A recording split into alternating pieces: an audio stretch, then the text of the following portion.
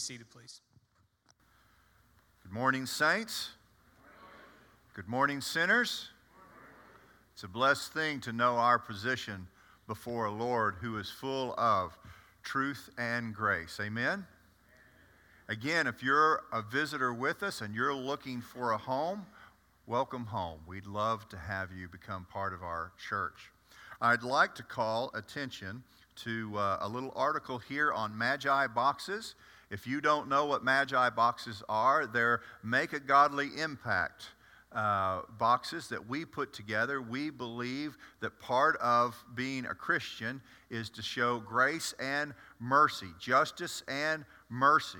And part of mercy is giving to those who are without. So, about every 6 months, Jack, we get together and fill 50 boxes full of clothing, full of hygiene products, full of school supplies, and we take those and have them shipped out all over to those in third world countries. And a list of those countries are in that article. Now, to organize all that, we put together tabs, and they're right back there. Yes, this is okay to turn and look at those tabs on that back glass back there. If you pull one of those tabs off, you're committing to buy whatever is on that tab. And we tried to devise those tabs so they're somewhere between $10 and $20. If you take that tab, buy what's on it, there's a box in the back that says Magi on it, or you can see Anna or Tina or Tara, and they will get all that stuff back to one single room, and they'll get it divided back. And then in a couple of weeks, we'll get together on a Sunday night, and we'll put these boxes together. That's a really great work. Well, we continue on with Encounters to Christ. This morning we're going to look at a man who thinks that he knows what his greatest problem is, but comes to find out that's really not what it was. And another one who probably thinks that he's beyond redemption. Our first story, let's follow along in Luke chapter 5. Let your finger fall down to verse 18.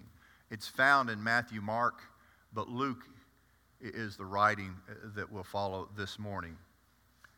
Jesus is in Capernaum. Now, Jesus lived in Capernaum, and N.T. Wright thinks that Capernaum, this story takes place in Capernaum, not just at anybody's house, but N.T. Wright thinks this is probably Jesus' house where this happens. Jesus has been on this small circuit of preaching and teaching around the Sea of Galilee. And everybody likes what they hear, and he's becoming very popular. And this morning in this house, there's not just lay people, but there are scribes and Pharisees who have come to hear Jesus. And they've piled into this house, and it's so thick that you can't get in anymore. And George David, it's so piled into that people are around the front door, and you can't even get near the door, the front door. And this paralytic man, this cripple, he's got 4 really good friends who are doing what a really good friend should do, the kindest thing a friend can do. They're trying to get their crippled friend, their friend who needs healing, to Jesus. Have you ever thought about that before?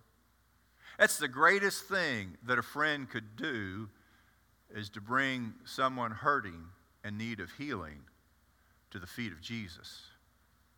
Well, they can't get him there. They're trying, but they can't get through the door.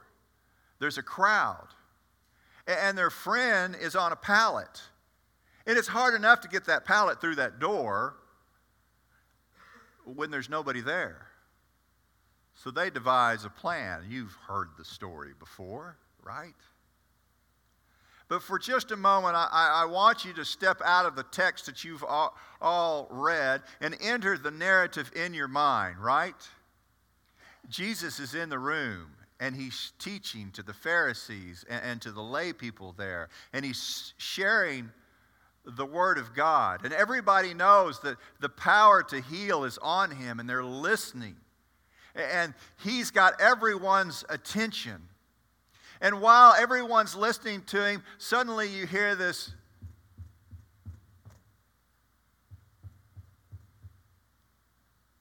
And then Jesus keeps talking.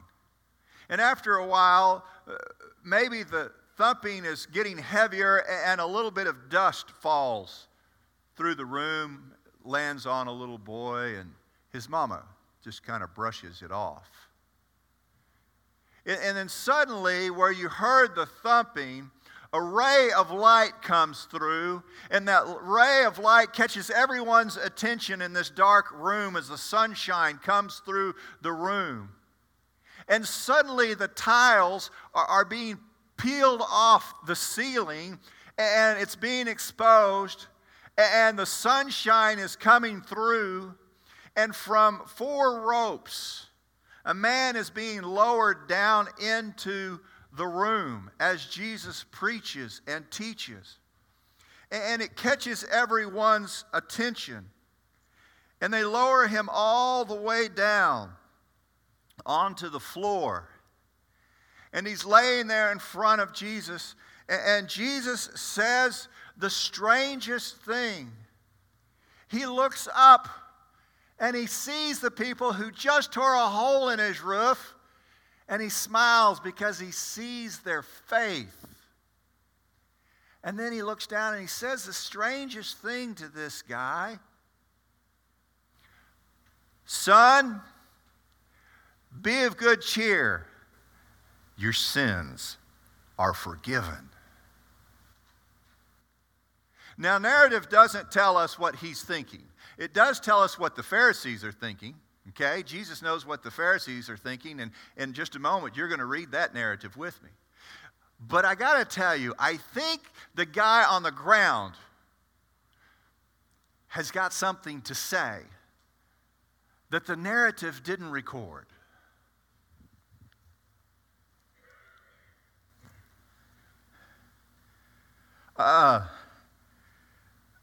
Jesus, wait a minute.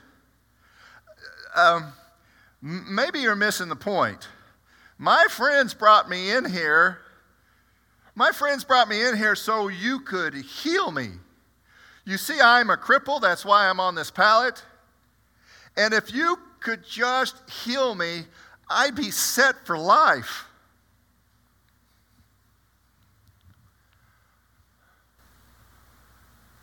Isn't that what you do? Isn't that the prayers you pray? God, if you could just heal me. If you could just heal me, everything would be fine. God, if you could just give me that career.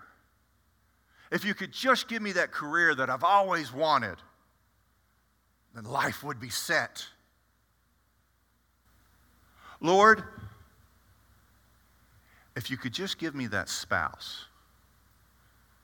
Just give me that spouse, that good husband or that good wife that I've always wanted, then life would be good and I'd be set. And some of you, unfortunately, have even bought into this lie. Lord, just give me financial stability and all my life will be worked out. Everything will be great. I'll never have another worry in life. Jesus knows better, though, doesn't he? In a day, in a week, maybe a month, 2 months, maybe a year goes by, and the euphoria will fade. Right? And something else will go wrong.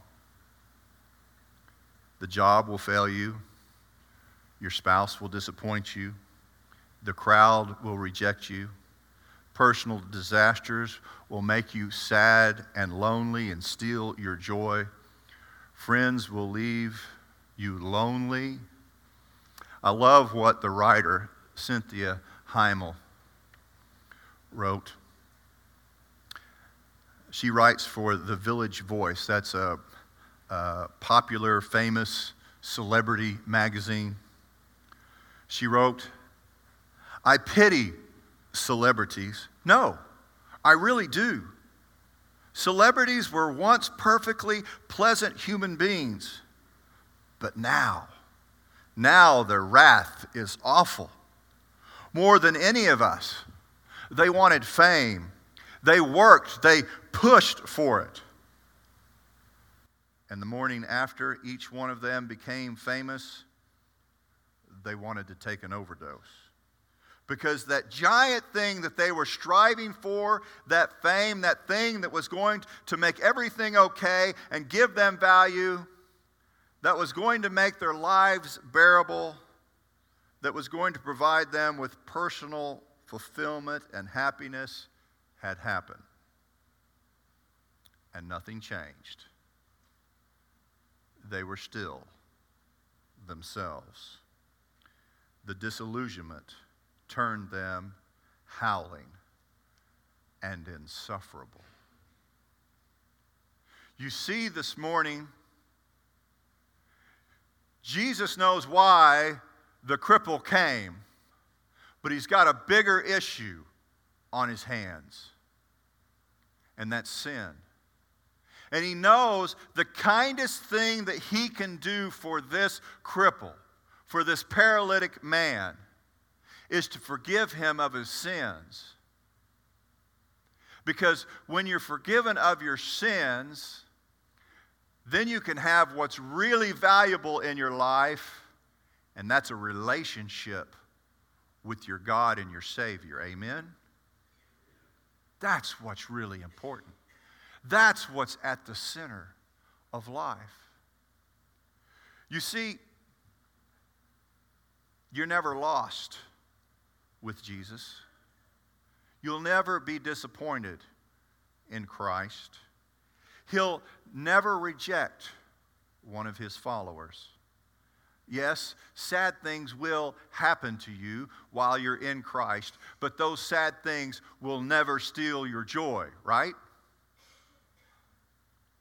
You'll never be lonely again because he'll take all your burdens. He tells you he'll carry them. And besides that, his Spirit will dwell within you forever. Part of him will dwell in you forever. Well, it's time to start. Okay. Some of the scribes said to themselves, this fellow's blaspheming. Only God can forgive sins. Who does he think he is? Jesus, being God, knows what's on their heart, Nicholas, and he says, which is easier? He throws out this question that's confused and confounded theologians for the last 2,000 years. Which is easier? For me to say your sins are forgiven, or to get up and walk? And the answer is yes. It's a loaded question. You see, the only person who can heal from a distance is God. And the only person who can forgive sins is God. And what he's about to do for them is say, hey, I'm God and I'm going to show you that I'm God. And he says to the man, pick up your bed and go home. And guess what? One happy paralytic man gets his mat, rolls it up, and goes home. And they all were glorifying God. They all were amazed. And they all recognized the authority of Jesus Christ. I don't want you to miss that. You're going to see that again and again in Scripture. They recognized God's authority. Folks, when we recognize God's authority, it's going to change our life because we're going to take on his will and his way. And when we take on His will and His way, everything else is going to line up in our life like it should. Now, did Keith Castleman say that I'm going to have wealth and health for the rest of my life because I take on the will of God? Absolutely not. Some of you know better, right? What I'm saying is that He knows what's best for you, and you're going to live the greatest life ever possible under His will and His authority. Well, our next story is also found in Matthew, Mark, and Luke, but this one we're going to go along with Mark chapter 2. So turn in your Bibles to Mark chapter 2 because I won't be reading all of it. Mark chapter 2. Our next encounter is with a man who might have thought that he was past redemption. But before we start, I want to give you a little bit of geography and a little bit of history. First, the history. Herod Antipas. He ruled the Galilean area that we're talking about this morning. He ruled over Galilee from 4 BC to 39 AD. He was the brother to Archelaus, second son of Herod the Great, and half-brother to Herod the second.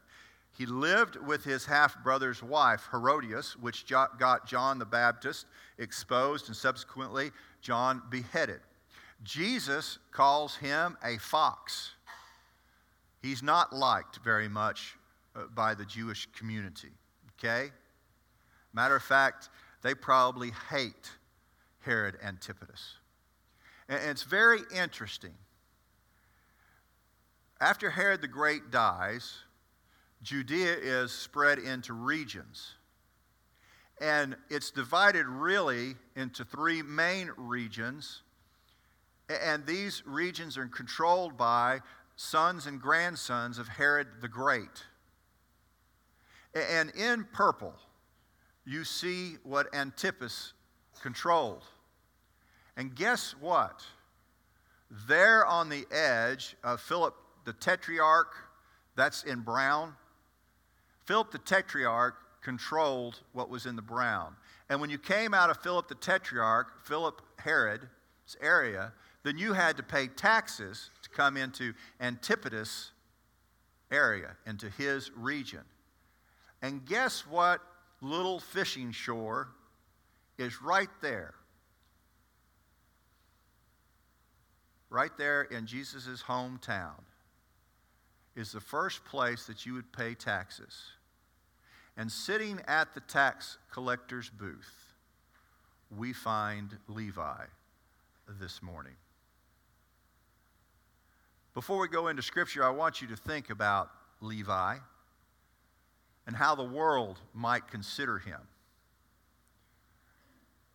Maybe they looked at him like the meter maid. Everybody hates a meter maid, right? Everybody dislikes a meter maid. My grandmother's brother, Frank Skelton, was a meter maid the most of his life. And can I tell you, some of the funniest and most awful stories I've ever heard was in the little brick house down on 6th Street of him telling stories about people screaming and hollering and almost becoming violent towards him for writing out traffic tickets. And maybe that's how people looked at Levi in our story. Or maybe Levi was one of those guys that you knew you had to deal with, but you really didn't want to, like a dentist. I mean, you know you got to go. You got to do something with that, but you really don't want to, and you really don't like that guy being around you. You may not articulate it to him, but I got to tell you, he probably knows. I mean, there's a reason that dentists have the second highest suicide rate in the United States. Or maybe people treated Levi like this little lady from the IRS, an auditor from the IRS. You know, I've never met an auditor from the IRS that people really wanted to be around and close to. Have you, Mike? Have you met that IRS auditor yet that you thought, boy, I wish I was his buddy? No, you probably took out your frustrations of the authority of the government on that person because you no longer saw that person. What you saw was the oppressive government that they represented. So here we are. Once again, Jesus went beside the lake. A large crowd came to him, and he began to teach them. As he walked along, he saw Levi, son of Alphaeus, sitting at the tax collector's booth. "Follow me," Jesus said. Levi got up right then, right there, and followed him. Everyone else sees a tax collector. Everyone else sees a traitor. Everyone else sees a friend to that despicable Antipater. Their anger and their sense of justice blinds them, and they no longer see Levi, the child of God. They see the traitor and the thief. They don't notice the man who has stripped himself of his dignity, done away with his honor. But not Jesus. Jesus sees a child of God sitting at the table who wishes desperately he could have the respect of his fellow kind, his fellow Jewish neighbor. Of all the people that Jesus could have called to be an apostle, why would you pick this one, Jesus? He's a tax collector. But Jesus doesn't look at the outside of a man, does he? He looks at the heart. And there was something there in Levi that he saw that no one else saw. Levi is so appreciative. He throws him this huge house party, this feast at his house. And the Pharisees, the religious people of the day, they don't even have the wherewithal, the backbone to walk up to Jesus and say, "Why are you eating in there with these tax collectors and sinners?" Matthew and Mark tells us the house was full of sinners and tax collectors. So there's some people that are just as bad or worse in there with Jesus eating. And the Pharisees, they don't even have the backbone to say, "Jesus, why are you eating with them?" But Jesus overhears it or knows it, and he tells them, "Hey, I'm not here for the well. I'm not here for those who are well, who have no need of a physician, but those who are sick. I'm here to heal those people who are sick." I got to tell you, when he says this and he looks right at them, I think he lets them know he's talking to them. Because of everybody in the crowd, it was the religious leaders who were the sickest people there. N.T. Wright says, Jesus' actions and words ring out like a great bell in today's world, telling us what time it is. Time to bring the lost to Jesus, warning us to look at things from God's point of view, encouraging us to extend his healing welcome, his transforming party to wherever and whoever is in need. Isn't that what this story is about? Redeeming whoever, wherever they need redeeming. Bringing people to God. Restoring their dignity. The question is this morning, Jack, Will we recognize Levites in our own lives or just see tax collectors and sinners? This morning, to the church, Ed, to the church, do you view the church as a museum for the saints or a hospital for sinners? Because I got to tell you, my Jesus saw it as a hospital for sinners. And if we're going to be the hospital for sinners, we're going to have to enter into places where people are sinning and hurting and need healing. Amen? That's part of our call. That's why we're here.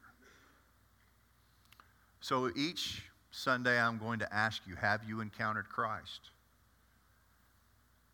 Have you met Christ in this story?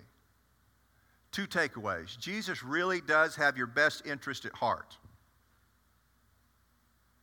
I know sometimes you think that maybe Jesus doesn't have your best interest at heart. And you might be asking, like the leper, if you're willing. And God's touched with compassion and says, yes, I'm willing. I have your best interest at heart. God cares for you. The next question is, or the next statement is, following Jesus changes everything. Levi is now renamed Matthew. And do you know in his book he never refers to himself as Levi. Levi means attached. Matthew means a gift of God. He refers to himself in his own book from then on as a gift of God, right? Never again will he be lonely. He'll never be lost. Jesus will never disappoint him. Jesus will never reject him.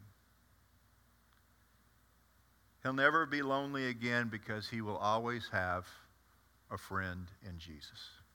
Won't you stand?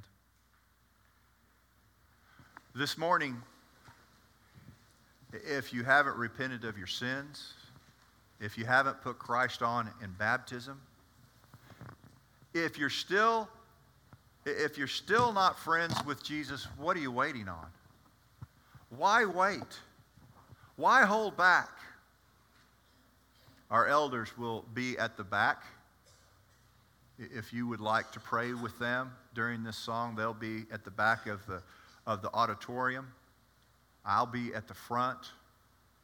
We're here for you. We want you to know Jesus. We want you to be a part of this family.